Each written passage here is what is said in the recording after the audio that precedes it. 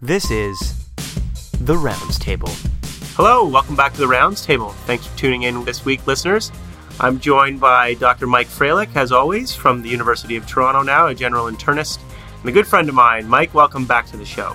Thanks, Kieran. Great to be here. And I think this is the first time where we're in the same room recording. We're not on Skype or FaceTime or anything. That's right. It's the first time you've been back in Toronto, actually, for a long time. Welcome home from Boston. Yeah, it's good to be home. Go, Leafs, go. Okay, here we go. Rapid fire, as Mike and I like to do. So 4 articles, brief, brisk, and exciting. Mike, why don't you lead us off and get us going? First article, published in JAMA, December of 2018. It's entitled Association of Maternal First Trimester Ondansetron Use with Cardiac Malformations and Oral Cleft in Offspring. All right, Mike, so tell us what the research question was for this study. So pretty straightforward. Is ondansetron, also known as Zofran, associated with congenital cardiac or oral cleft malformations? So my wife was pregnant and she got a lot of nausea, and I thought about taking ondansetron, but I was scared about all the possibilities that it might have. So besides my own perspective, tell me why this is actually important in the greater context. Yeah, I mean, that sets the scene pretty well. The vast majority of pregnancies, women will experience nausea and vomiting, and most of the things we do for pregnant women is based on very little evidence. And ondansetron is commonly used, and there's really not much evidence, if at all, to support that. So it asks the question, is it safe in pregnancy? Good to know. It'll answer my and my wife's questions and maybe a whole bunch of other people's too. So tell me how they went about to answer that specific question. This was a retrospective cohort study from 2000 to 2013 using the Mom-Baby Medicaid linked database. For anyone unfamiliar, this database is one in the United States, and Medicaid is primarily for people of low socioeconomic status. But what's really neat is that they're able to link the mums with their babies. And just for a bit more details about the design, they excluded pregnancy where there was known exposure to a teratogen such as warfarin. They exposed pregnancy where the baby was born with a chromosomal abnormality, as well as women who got Zofran, aka ondansetron, before pregnancy. So the exposure was at least 1 prescription for ondansetron in the first trimester, and unexposed was no prescription for the medication, and they also had some other reference groups. Does that database tell us anything about the dose or the frequency in which they might be actually taking it? So it does give some information related to the frequency of how many times it was prescribed. A lot of the US databases, it's actually quite hard to figure out the dose with precision, but the authors do look at the frequency of which it was prescribed. Okay, what were they measuring as far as the outcomes? So the primary outcome was an inpatient or outpatient diagnosis of the baby within 3 months of life for a cardiac, cleft, or any congenital abnormality. And this is a pretty robust design and one that's been done probably at least 100 some odd times with this database. So what did the patients look like? Did they look anything like my lovely wife? So the mean age was 24. I won't ask your wife's age, Kieran. 1.8 million pregnant women included. 50% were white, 30% were black, and 10% were Hispanic. You know, as you might guess, the mums were quite healthy at baseline, but 10% had depression or anxiety. And I'll note that 5% of pregnant women received ondansetron, and that corresponds to 0.01% of pregnancies in 2000 compared to 10% in 2013. So that's actually a 1,000-fold increase in about a decade, which is interesting. And do we get a sense of whether these women, these moms, were exposed to other medications along the way? Like, was this the first, second, third line, or did they go straight for the money with the Zofran? Yeah, so the tricky part to answer that is some of the other medications for nausea and vomiting, as you can imagine, there's no prescription for them. Gravol, for example, as well as other antiemetics. There just isn't a prescription, and if there isn't a prescription, this database will not capture it, but they did do some interesting secondary analyses where they looked at other medications that were used. Okay, fair enough. There's sort of prescribing burden and propensity to use different medications. Okay.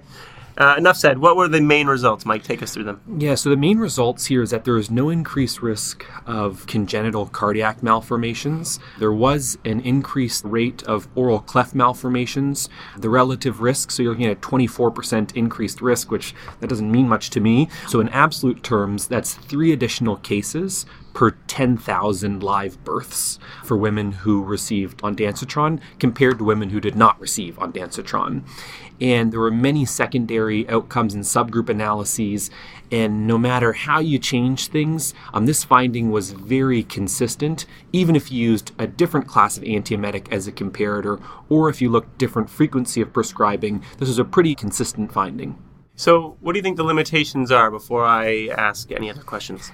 Yeah, the big limitations. So, of course, this is an observational study, and there is going to be unmeasured confounding. There are some, intrinsic difficulties where you're comparing a group of individuals who got a prescription to non-users. There's a reason why some people get a prescription, and maybe we're not capturing the reason why they got it, and that reason is associated with the increased risk of oral cleft. But of course, when they used a comparator group, they found a similar finding. But also, this is a Medicaid population. So remember, these individuals are of low socioeconomic status, and I'm not sure how it would translate. Let's say if we use the Ontario database, that included all women who are pregnant. And then also, they only looked at live births. So if there were severe malformations that resulted in, let's say, fetal death, that data would not be captured here. Okay, well, I think that gets at some of the concerns I had around the severity of malformations. So I'll just move straight to the punchline. Tell me, what was the take-home point, Mike, for this study? I think the take-home point is that ondansetron is pretty safe here, not associated with cardiac congenital abnormalities or other abnormalities, but a very slight increased risk of oral cleft abnormalities, which I bet probably is related to an unmeasured confounding. So that's a take-home point for me. Okay, and in your care of pregnant women, does this change your practice or does this affirm your current practice? I think it's practice affirming. For women who do have severe nausea and vomiting, I really do think that this is a good and effective medication, so I'm going to keep on giving it, and now I'll actually be able to give them some pretty good estimates in terms of the potential risks with this medication. Okay, let's move on to round two. So I'm going to set up my studies in the following order. First, I'm going to talk about a study that talks about prescribing medications, and the second one talks about deprescribing medications. So this first study is entitled Appropriateness of Outpatient Antibiotic Prescribing Among Privately Insured U.S. Patients, ICD-10-CM-based cross-sectional study. Whew, what a mouthful. This is by Dr. Chua, published fresh off the press at the time of recording in the BMJ in January of 2019. All right, Kieran, and I'll note up front that the senior author is someone who I got to know very well, Jeff Linder, who's also pretty active on Twitter. So hopefully we catch his attention by reviewing this article of his. But what was their researcher question here? Well, they really wanted to know what proportion of outpatient prescriptions for antibiotics among children and adults less than 65 years old are considered to be inappropriate. Yeah, and as a practicing internist, I can feel why this is important. But Kieran, why is this important to you? Well, there's a couple of actual purposes to this paper. First of all, in 2015, the Diagnostic Code Classification Scheme, those things that hospitals use to code why patients come into hospitals and what conditions patients have outside of hospitals, was replaced from version 9 to version 10. This was a major change and really affects research. It was done to improve the accuracy of diagnostic coding for administrative data and research purposes. But because of that change, any studies that looked at antibiotic prescribing appropriateness did not exist after 2015 because nobody had a schema to classify all these different diagnostic codes in ICD-10 to figure out whether antibiotics were being appropriately prescribed for them or not. So that's really what at the heart of this study is. But I think from a population and public health policy standpoint, it's an update, a very important update on what things have changed with respect to antibiotic prescribing and appropriateness in the context of all of these policy interventions around antimicrobial stewardship and programs and education. And so that is why I wanted to bring it forward. Kieran, you sound like you're going to become an ID doc with that monologue. and I got to admit, I work with these U.S. databases, and this transition from ICD-9 to ICD-10 in 2015, such a frickin' headache. So good job for the authors for taking this one on by the horns. So what was the study design? So they used a cohort study that took advantage of administrative data. And they used the 2016 Truven Market Scan Commercial Claims and Encounters database. So for those of you like myself who had no idea what this was prior to this, it contains claims for people aged 0 to 64 years of age who receive private health insurance from their employers. So that already you can imagine this is a slightly different or very different potentially population than the Medicaid population that Mike talked about in his pregnancy study. So what they did was they took a pediatrician and 2 general internists and reviewed every single one by one 91,738 ICD-10 codes and classified antibiotic prescriptions for those diagnoses as appropriate or not, based on whether the fact that condition would be considered an indication for antibiotics. So for example, in the 3 groups they created as always appropriate, those would be things like community-acquired pneumonia, urinary tract infections. Some conditions are sometimes appropriate. So in certain circumstances, acute sinusitis, acute otitis media, other conditions where antibiotics maybe are appropriate in some circumstances. And then there are diagnoses where antibiotics would be considered never appropriate. Things like upper respiratory tract infections that are almost always viral, acute bronchitis, and certainly non-infectious conditions where really antibiotics aren't indicated. And just so you know, the authors did highlight that they erred on the side of assuming appropriate use, i.e. that in those conditions where, some people might think you don't really need antibiotics, but if some people felt like you could, then they would sort of shift towards the sometimes as opposed to never as far as appropriateness. All right, that all makes sense to me. So we have a big observational cohort study, and we have all of these various ICD-10 codes, and it seemed like what these investigators did was they found antibiotic prescriptions and then tried to see, was there a recent ICD-10 code where there was an indication for it. Does that sound right? Yeah, that's right. And the bulk of the work comes from reviewing all those, 91,000 codes and classifying them, and that's really from the research perspective why this study is important. But from the public health policy implications, exactly what you said. All right, so primary outcome, what was it? Straightforward. The proportion of antibiotic prescription fills in each mutually exclusive appropriateness category. All right, that seems straightforward. What did the basic Table 1 characteristics look like? Well, 75% of the individuals in this study were between 18 and 64, and about 25% of individuals were within each 15-year range between that age gap. The rest of them were all less than 18 years of age, and again, evenly kind of spread out over the years. All right, and the main results? So this is kind of where it gets a little bit concerning. Only 12.8% of outpatient antibiotic prescription fills were actually deemed appropriate. 35% were potentially appropriate. 23% were flat out inappropriate. And 28% actually had no diagnosis associated with it at all.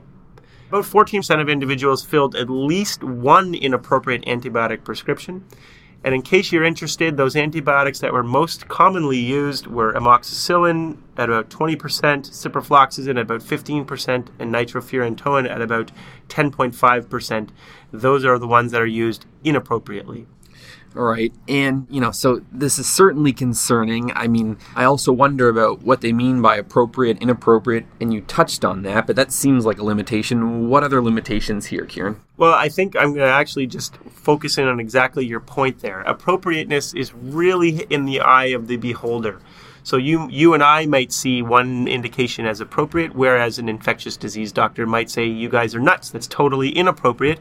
And a different type of physician, say a cardiac surgeon, might say, well, I think that's totally appropriate, and I use that all the time. So even though they used 3 different individuals, that pediatrician and 2 general internists, to figure out and classify as appropriate or not, it sets it up for variation in people's interpretation. Secondly, we don't actually know the pressures that are driving appropriate, inappropriate, or sometimes appropriate prescriptions. Sometimes it's a physician-driven decision. Sometimes it's a patient or a caregiver, or both. And so they're not actually trying to get at that, but it doesn't explain why you had all of these inappropriate prescriptions in the United States.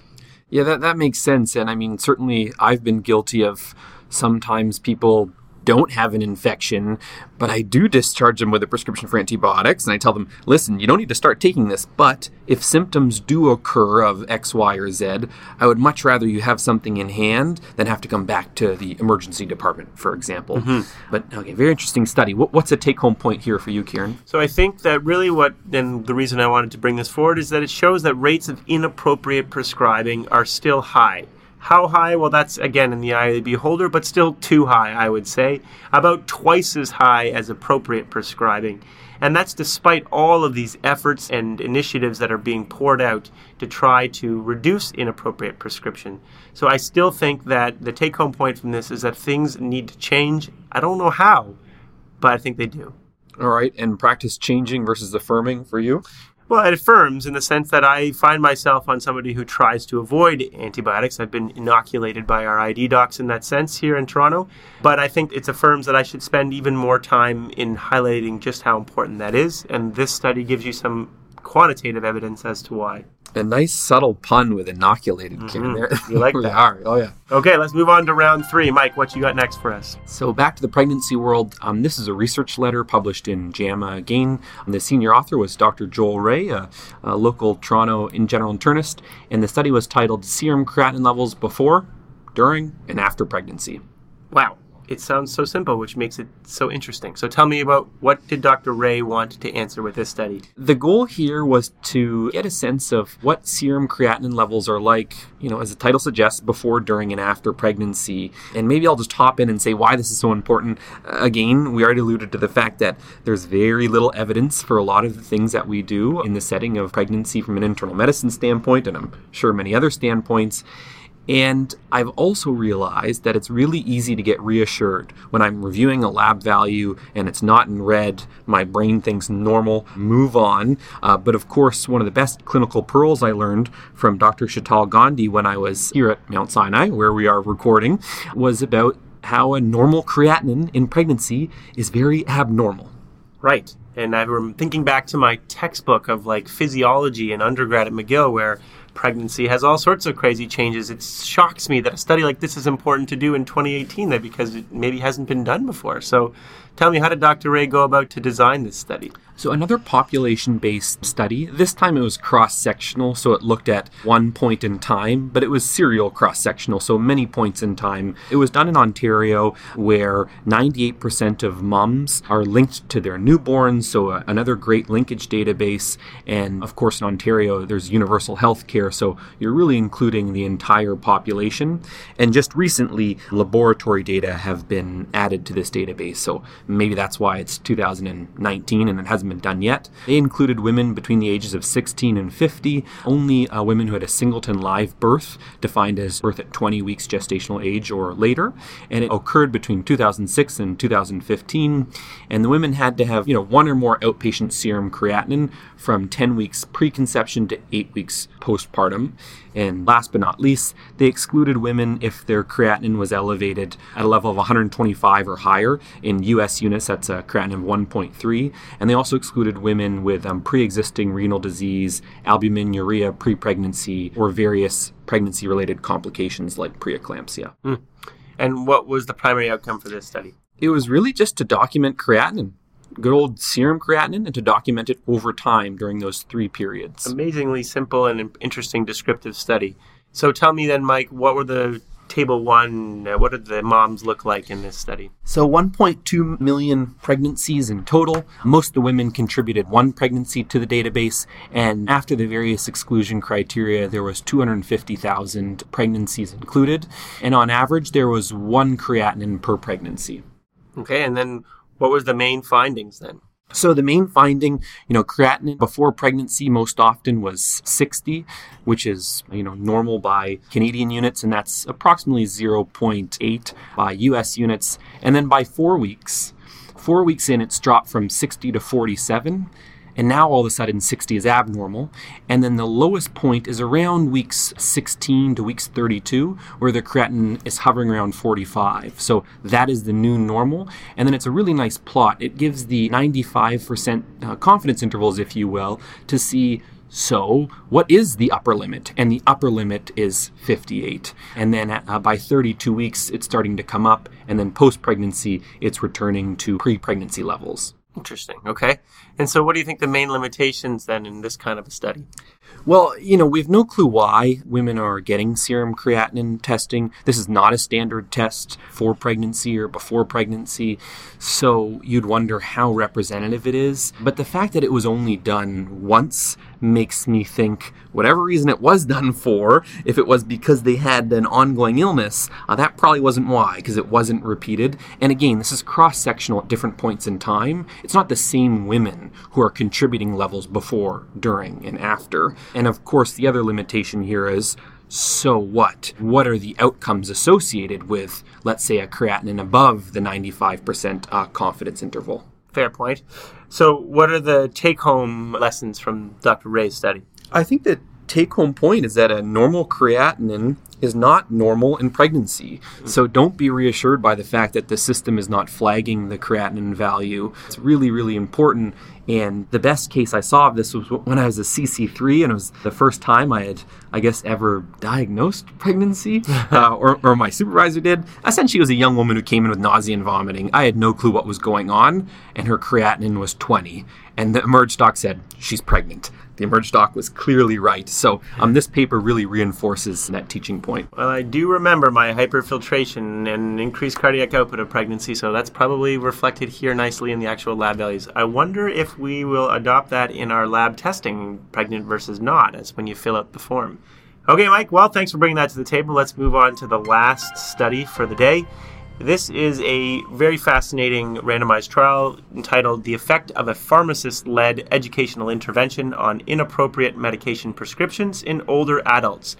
This was the Deprescribing trial led by Philippe Martin and published in JAMA in November of 2018. Top points for the Deprescribe acronym. And what was the research question here? Does a pharmacist-led educational intervention reduce prescriptions for inappropriate medications in community-dwelling older adults? All right, so, your last study, you clearly told us about why we have a problem with inappropriate antibiotics, but what's the big deal here? Well, back to the appropriateness-inappropriateness debate, but nevertheless, inappropriate meds are common. About 30% of individuals who are older are prescribed them, and they have significant side effects associated with them and risks, so they're not benign. They used inappropriate, as most people would, in the context of older adults, which would be defined by the American Geriatric Society Beers criteria list. So it's a huge list of medications that defines medications that you should avoid in older adults, either because there's limited efficacy for their use, there's good alternative, effective, and safer treatments, or the medications are really associated with significant risks and the benefit to risk ratio is questionable. All right, that sets the stage nicely. What was the design? So this was a pragmatic cluster randomized trial that was carried out in Quebec, Canada, one of the eastern provinces in Canada. And the pharmacies here are their clusters, and that's done as opposed to the patients because patients may use the same pharmacy. So they wanted to avoid any contamination between two patients who walked into the same pharmacy, and one may be educated and one may not be. In this case, it doesn't happen. The pharmacy is randomized to the intervention or not. Now, the pharmacies themselves had to have at least 20% of their clientele who were over the age of 65, and these clientele had to be prescribed at least one of the flagged medication classes, which they focused on were benzodiazepines and sedative hypnotics like Zopiclone, first-generation antihistamines, glyburide specifically for diabetes, and NSAIDs. And the intervention was a educational brochure that was dispensed by pharmacies for patients and providers, and that was versus usual care. So just so I have this right, the intervention here is that the pharmacist was handing out some document the pharmacist to the was patient? Like, hey, don't take that medication. Well, kind of both. The pharmacist would educate the patient and the provider, but specifically it was done through the educational brochure, that they handed out to those patients and providers. Okay, gotcha. And what was the primary outcome here? So they wanted to look at the cessation of fills or refills at 6 months, and they wanted to make sure that that wasn't a substitution to another inappropriate medication class. So basically, how many people in each arm did this occur for? All right. And what did the patients look like who were included?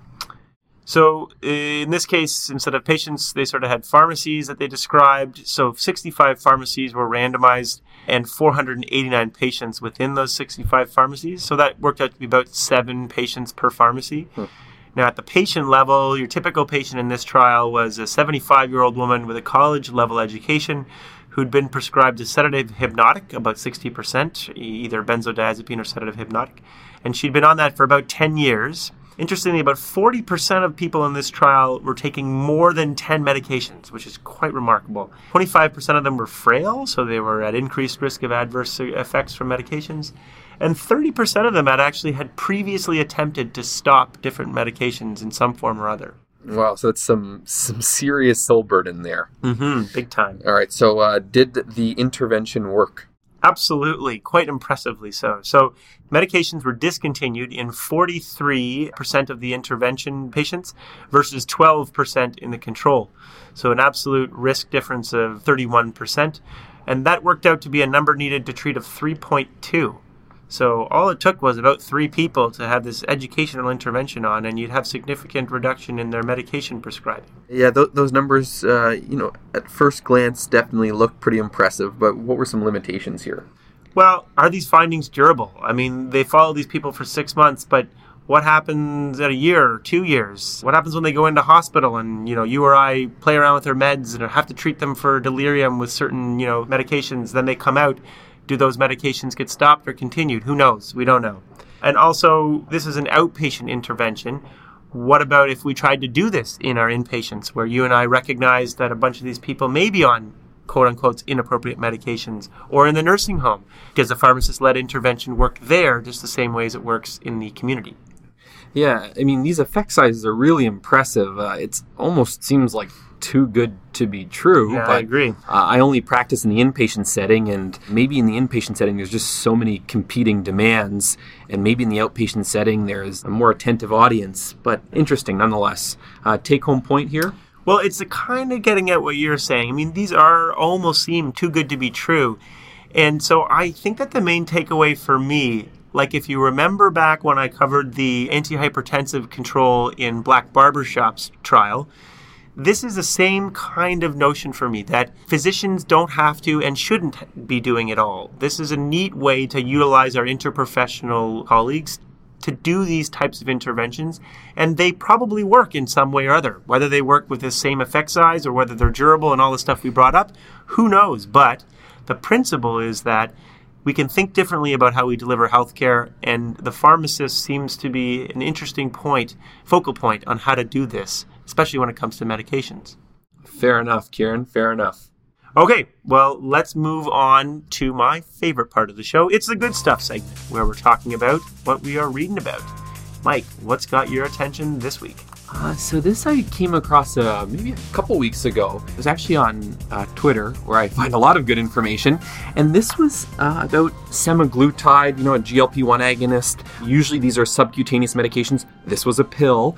And this one had unbelievable benefits, including reduction in mortality and cardiovascular benefits. And I clicked on the link, and it got me to the press release. And I was very interested. And I tried to find the peer-reviewed article, and it wasn't published yet. And it just makes me think a lot. I've seen this a few times now. Why does that happen, and what are the implications of it? So anyway, it's more food for thought than anything else. Interesting. I wonder what's driving that behind all that. Who knows? Well, I have something totally different, but, I've had a lot of questions from my patients about cannabis and various, medical marijuana prescriptions for pain and various other issues. And that's just, up until now, I've kind of dismissed it as sort of, basically, I don't know the evidence, so I'm not going to really talk to you about it. So there's an article that came out in the Journal of Palliative Medicine very recently that was top 10 tips for palliative care clinicians specifically, but in general, I think it's applicable to most physicians and what you should know about medical cannabis. It's not a systematic review. It's not a, in-depth, let's dissect all the evidence, but it's a very practical and helpful conceptual way to think about various uses of cannabis and the different compounds and the legal implications and various health authorities of using it. So I do encourage you to read it if you happen to look after any patients who have asked you about it and you want to have a little bit more of an answer of, I have no idea about that, so go ask somebody else who knows. Yeah, because that's the boat I'm in, and especially now that it's legal in Ontario. So is there like a number one tip in there that you can share with the listeners, but mainly share with me so I can learn something? Like, what should I be doing differently or saying? Well, I would say from a practitioner's standpoint, the tip number one is the most important in that you need to know your local laws and regulations because there are so much variation across the United States and depending which state you practice, whether it's legal or illegal. And in Canada, it's now legal across the board, but how you get it and where you get it is so variable at the provincial level. So that, I think, from a practical standpoint, is the most important. From a patient standpoint, I'll put the link up actually on to a separate article that just simply talks about CBD as opposed to THC as two compounds that are active in cannabis prescribing and doses that you might use and situations you might use that in as a really practical prescribing tip if you were thinking about using it in the absence of high-quality randomized trial evidence. All right, Mike. Well, thanks for joining us as always. I love our rapid fires. They're quite fun for me to do. And we hope to have you back on the show sometime soon. Perhaps it'll be you and me. Perhaps it'll be you and your brother, John. Sounds good. Thanks so much, Kieran. I look forward to it. The Rounds Table is hosted online by Healthy Debate. Read more at healthydebate.ca/roundstable. Follow us on Twitter @RoundsTable or on Facebook at facebook.com/RoundsTablePodcast. The Rounds Table would not be possible without our fantastic team of on-air and behind-the-scenes personalities. Thank you to all of our hosts, to our producer, Emily Hughes, audio editor, Emilio Garcia Flores, communications director, Grace Zhao, segment director, Shaliza Halani, host director, Dan Marinescu, director of quality and evaluation, Wilson Kwong, and faculty mentor and founder of the Rounds Table, Amol Verma. Join us next week for an exciting discussion of the latest medical research to grace the airwaves. You never know what's in store until you tune in.